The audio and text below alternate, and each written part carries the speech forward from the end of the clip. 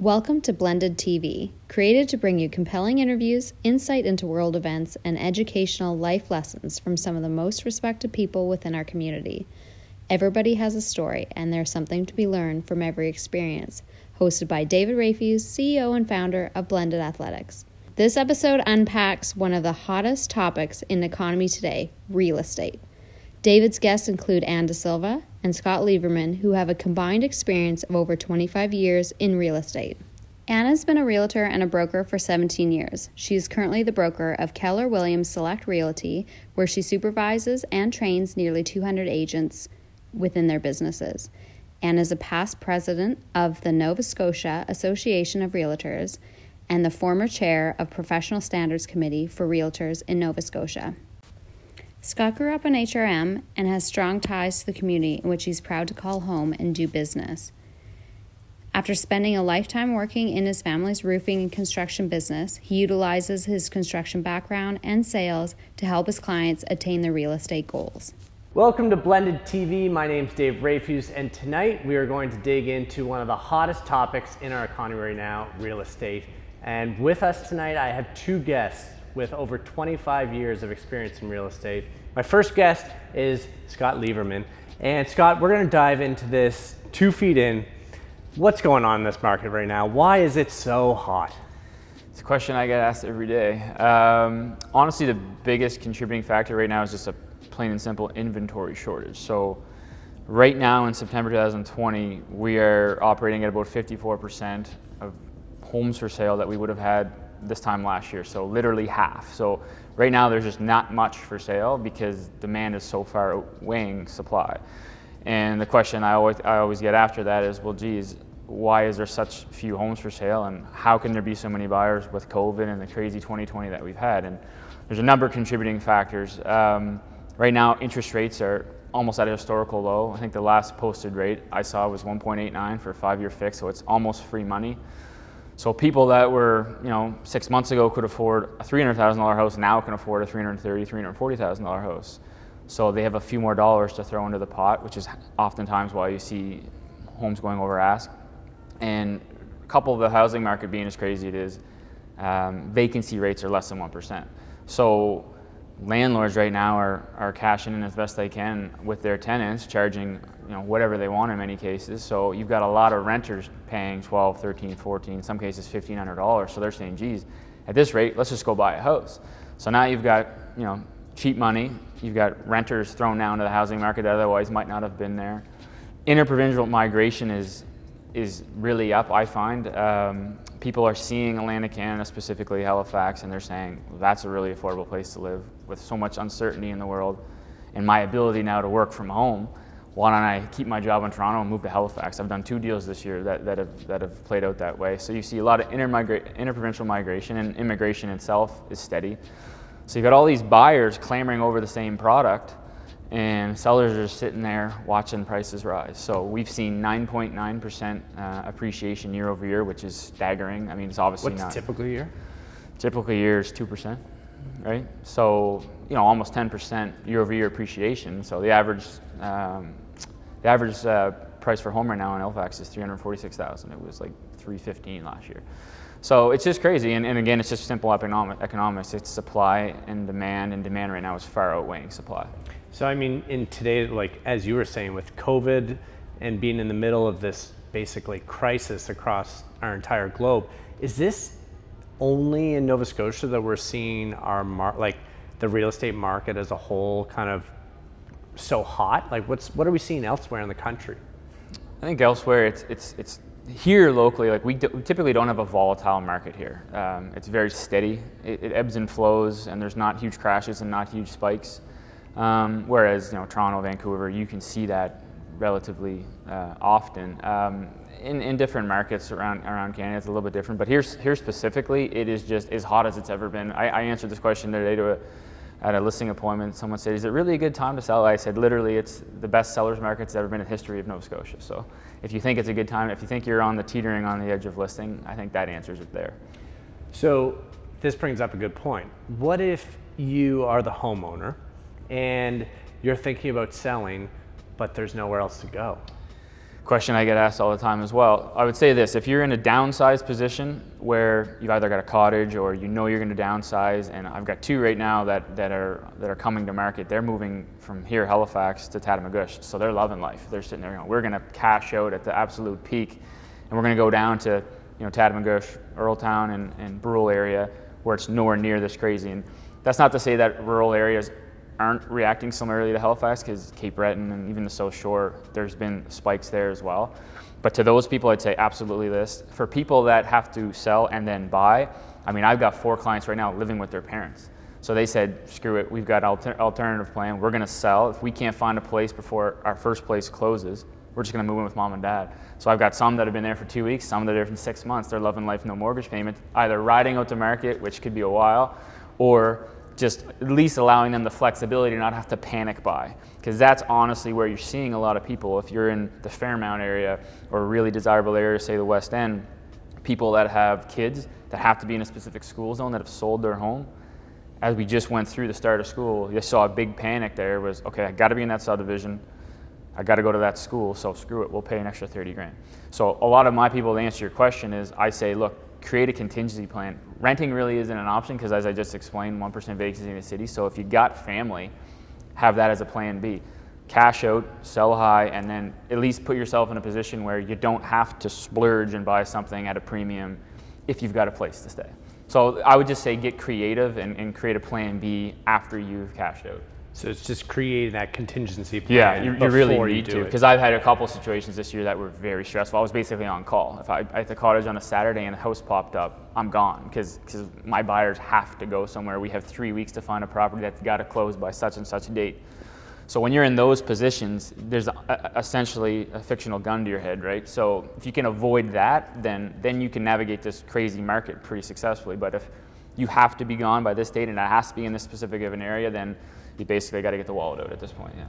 So we've talked before the show about the importance of having a good real estate investor that not only understands like the market as a whole, but you talk a lot about finances with your clients, correct? Yeah, you really have to. I mean, us as agents, the good ones anyways, like you kind of have to be a psychiatrist in many ways. You have to offer, construction advice, financial advice, and at the same time, we know our limits. I'm not going to sit here and preach about lending. Like, I defer to people that specialize in that, but at the same time, we're fed information daily. But for me, I would say the best thing I could advise anyone right now that's out there looking to buy is absolutely have representation. Make sure that someone that you're working with knows the districts you want to buy in, knows the typical average annual appreciation. So if it's 1.8, if it's 2%, you can afford to go a little bit over ask with your offer, but don't get carried away. Exercise financial discipline, so have a price strategy. So when I get in there in offer situations, I say, look, this is priced accurately to begin with, but there's 10 offers. So we're gonna go to this number and you're probably gonna lose. So just stick here and just realize that you're probably gonna lose. Try to remove the emotion from it. And then that's typically when it ends up happening. Like right now, I'm writing 4 and 5 offers per client to get one house. But they see the value in not overpaying, and I say to them, like, just be patient, something will come up and we'll get the right sweet spot. So, and honestly, right now more than ever, we're leaning on relationships with realtors. Like, I just did a deal Friday night where I knew the agent, and I said, come on, man, work with me. So he knows my track record and knew that I'm not gonna bring a lemon of a buyer, so to speak. So, I leaned on that relationship and we were able to get a deal done when there was 9 showings the next day. So it's almost like take the bird in the hand, right? We had an over asking offer. There were 7 shows the day before, multiple offers, but I said, take this, we'll be solid, and he did. So now more than ever, good relationships with realtors helps too. And are you finding that these deals, specifically in Nova Scotia, like they're happening in Halifax? What's happening elsewhere? You kind of touched on Tatamagouche, but like Bridgewater, Cape Breton, like, are we seeing this across the entire province? Yeah, there's no question. There's sales are up everywhere. Certainly in HRM, it's the most chaotic, but absolutely. I mean, Cape Breton, there's homes. I talked to a realtor in the Cape Breton region a few weeks back, and they said the same thing. They're just seeing increased activity, whether it's even just showings. We're typically in a rural area, they may get 5, 10, 15 showings a listing. They're now getting double that in a much quicker time. May not result in multiple offers like we're seeing here in HRM, but things are still moving. Days on market are down everywhere. If it once took 90 days to sell a house in a specific district, it's now down to 64. Like 64 is the average days on market for HRM now. So it's across the province. It's activity's up, but HRM is definitely leading the charge. So supply and demand, I get it. But the economy, like how long do you think that we're really going to continue to see the market thriving the way it is today with the way that the economy has shifted since COVID? Well, I mean, unemployment levels are the biggest really determining factor there. If all of a sudden another wave hits and unemployment spikes, there's going to be a correction. That's something no one can predict. We've done very, very well, certainly in the Atlantic bubble, but that's not something anyone can really predict. But again, really the only way we're going to see any sort of immediate change here is just with inventory creeping up. People say, oh, it's got to crash sometime. I don't think it's going to crash. Everyone I talk to says it's not going to crash.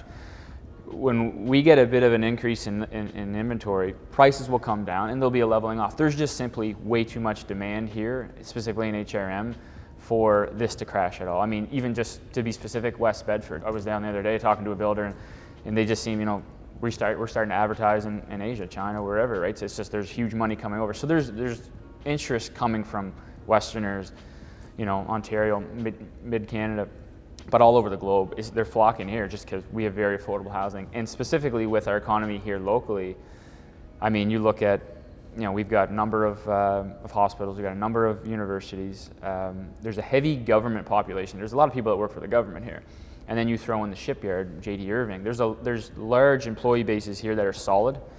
So I don't see any craziness going on with our economy here locally. Tourism's obviously down this year, but we're a very sought after area, and now more than ever, with people looking at the broader scope of the economy in the world going, you know what, if we're gonna have some uncertainty, let's have it there where we've got family and it's just a little bit more affordable to live. So do you think this will continue to push outside of Halifax as well? Like, do you think that we'll see growth across our entire province, or do you think that the growth within Nova Scotia will remain within our HRM? No, it's definitely going to grow. I mean, they're not making land anymore, right? You're starting to see huge developments out Enfield Way, Elmsdale, Armco's pushing out that way. Developers, like I say, you can't make land anymore. So we're pushing out. And I mean, where I live now, where I'm building a house today, 30 years ago, that was the boonies, right? And now it's just the heart of the city. It's the heart of Coal Harbour anyways. So, and Enfield in 10 years is going to feel like a hop, skip, and jump down the highway. So honestly, it's just going to continue to push out, and our density will increase just because it has to. There's just too much demand and people coming to move here. Now, what about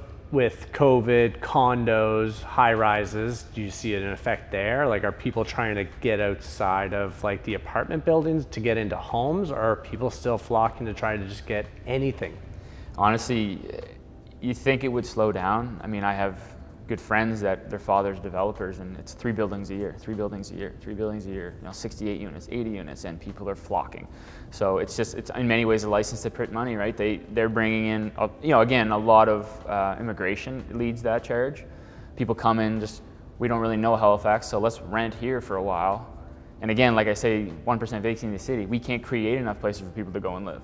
So let's live here for a bit and explore, Halifax for a year or two, and then we'll figure out where we should live. So, and then you've got people downsizing, right? So, to answer your question, I think density is just going to continue to increase. You look at a lot of major developments going on in Halifax, there's a lot of tear downs, and then they're going up 10 stories. So it's just, density is the answer really there, and it's no different. We're really trending much like Toronto in that regard.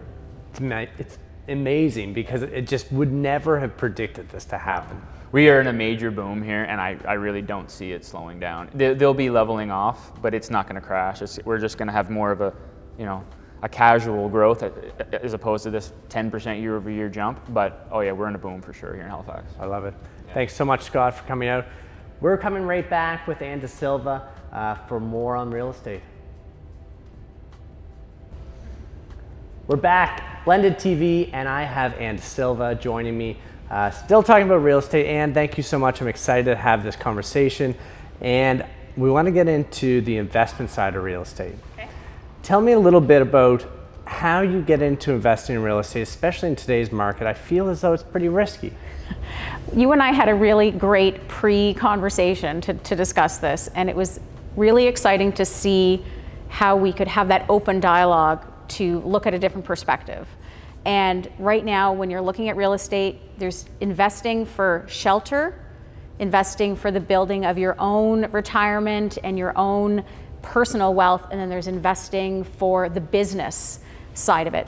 They're all different, but ultimately they're all about making sure that the purchase you make is going to accomplish certain financial objectives. So if you're investing for shelter, you're trying to stop renting, like Scott was talking about, and get into that position where instead of spending $60,000 to $80,000 in 5 years in rent, that's just gone and you have nothing to show for it. Investing in yourself and in your family ultimately creates wealth, because the minute you stop paying rent, you start paying yourself every single month. So if you purchased a home for shelter and at the end of 5 years you didn't pay $60,000 to $70,000 in rent, you're ahead. You have started to create wealth. And that's something we have to look at that's really important. We always say to people, if you sold your home in 5 years and you sold it for what you paid for today, we have no statistics that show that the Nova Scotia or Halifax market in particular go backwards. As Scott mentioned, we're typically 2%. Right now we're in really high percentages, but even at 2%, if you owned your home and you sold it in 5 years, you're gonna make money and you're gonna have lived for free, which is a pretty good deal. So it's a great deal, right? I mean, I personally rent still. We'll fix that.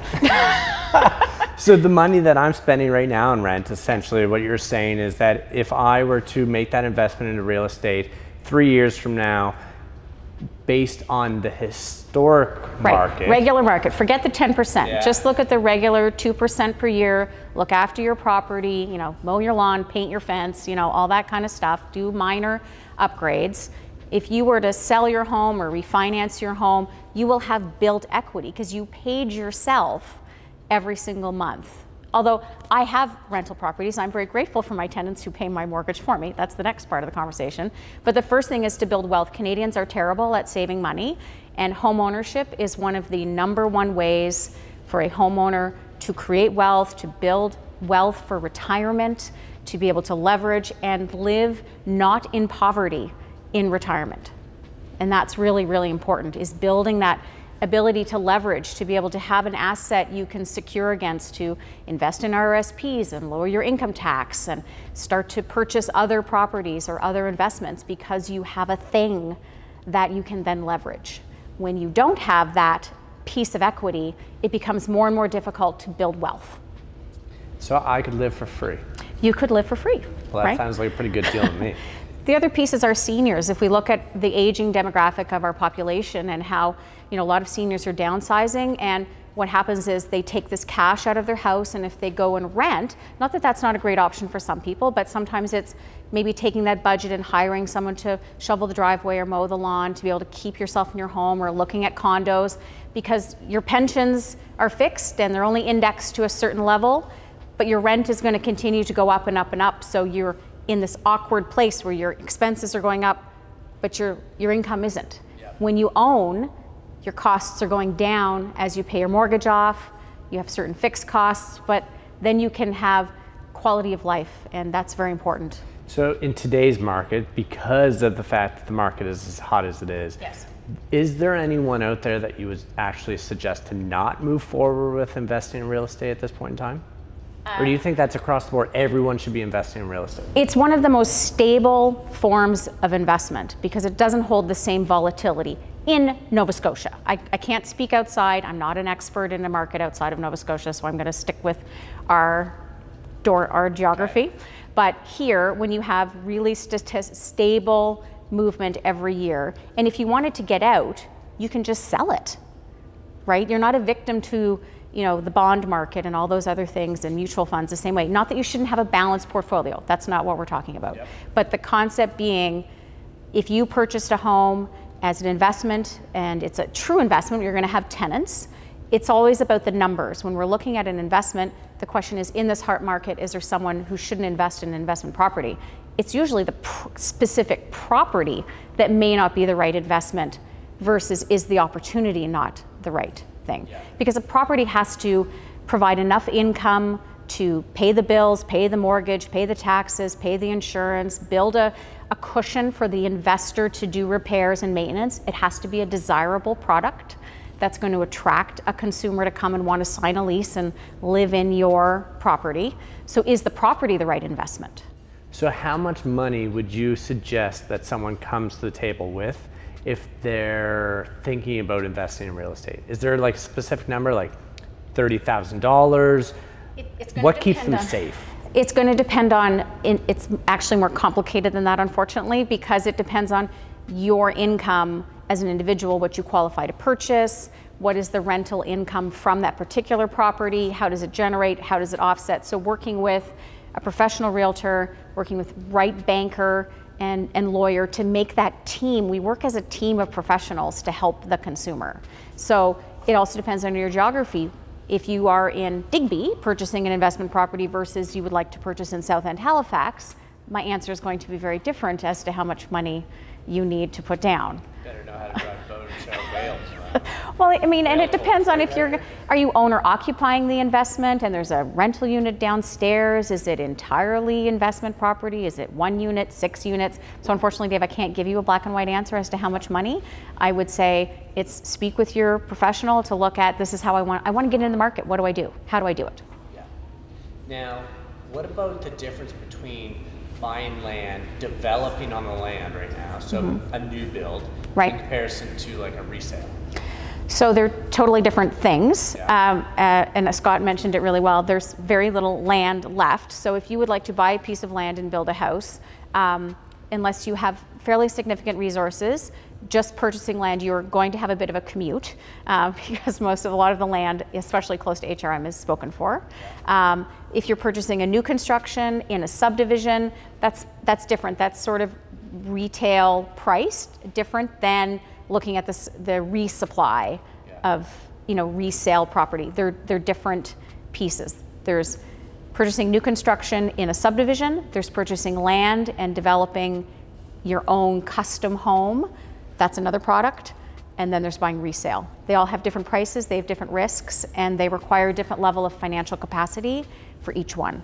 Now, right now, building a home is more difficult because supply due to COVID has, from what I've been made aware of, has kind of come down, correct? I don't know that I agree with that. No? On most of the new build subdivisions are selling out extremely quickly. Yeah. What's happened is the developers have been working to change their supply chains. Gotcha. Right, so in some cases, it was an issue.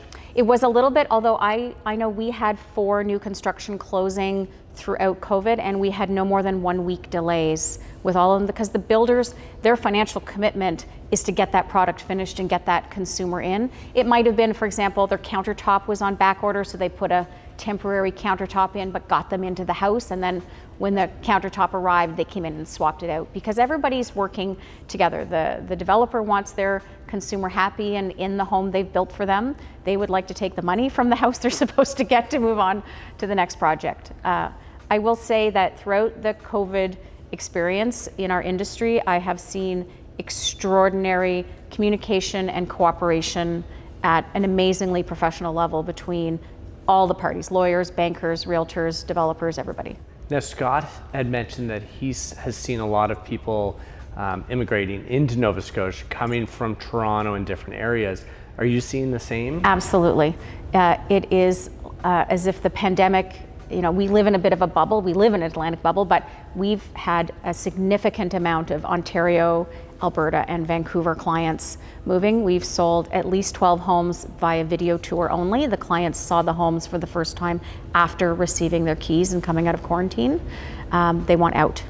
And are these people that moved away from Nova Scotia primarily? No, a lot of them have never lived here before. It's like an oasis. It's like, the palm tree in the sand. They want to come here. It's a quality of life. It's right now it's low cases.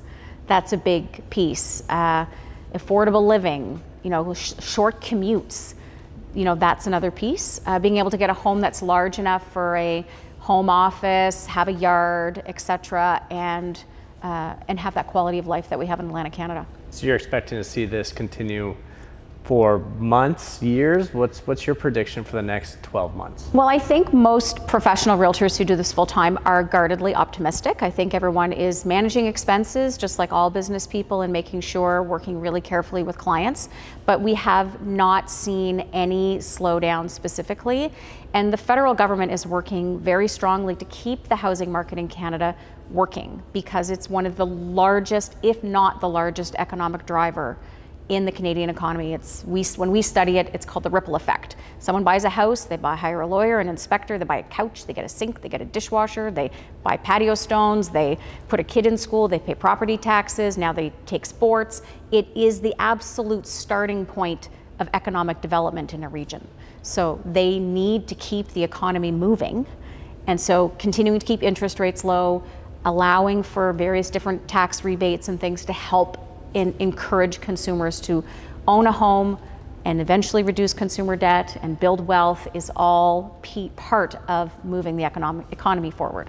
Okay, so let's go back to my personal yes, let's talk about position. We're going to talk about me for a little bit. This is great. Okay.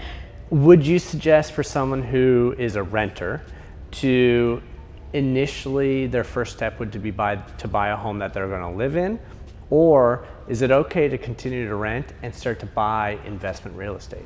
So I'm going to make a suggestion, and it always depends on the very specific human and their financial capacity and what their tolerance for risk is. So this is a general statement, but I would generally say to start owner occupied, and the reason being is because you only need to put 5% down by law to own a home as an investor and live in it. When you invest, you have to put 20% down when you don't own or occupy it. So initially, it takes a lot longer to save 20% plus your closing costs to be at a leverage point where you break even to start paying yourself. Yeah. So when you own or occupy to start, you put 5% down or 10% or whatever your comfort zone is based on your mortgage payment. You own or occupy for a period of time, then you might choose to then upgrade, rent, keep that property as a rental, and then move into the next property. So you're starting to build wealth with the least amount of financial investment of your own cash. Anyone who does investment properties will tell you, you don't want your money in the property. You want the tenants and the investors, essentially your tenants become your investors, to carry the burden of the cost of it. And you want to leverage your cash to do other things. Okay, one last question. And, right now, as we continue to move forward, is there a potential that this could all come falling down? And that there be an opportunity to get in at a lower point? Or are we just going to continue to see this kind of level off and stay kind of flat? Or is it going to just keep going up? I mean, I think everything will eventually balance. In real estate, we have three terms. We have seller's market, buyer's market, and balanced market. And it's all based on the amount of inventory and how long the supply is of inventory. So right now we're in a seller's market because we have very little inventory. We have way more consumers who want to purchase than sellers who are prepared to currently vacate. And so we have this disproportionate balance in the market, which is how we have a seller's market. We're more likely to lean into a slowly edge up and then head towards a balanced market before we were to flip down ever to a buyer's market, which is where that cash opportunity that you're looking for exists. But remember, with interest rates as low as they are, your opportunity is still as profitable and as exciting, even in a seller's market, because your cost of ownership and your overhead is dropped because the money is cheap. When there's a buyer's market, we often see higher interest rates and we start to flip. So your ownership and your profit doesn't necessarily change. I gotta stop watching these YouTube videos. Well, maybe it's the wrong YouTube videos.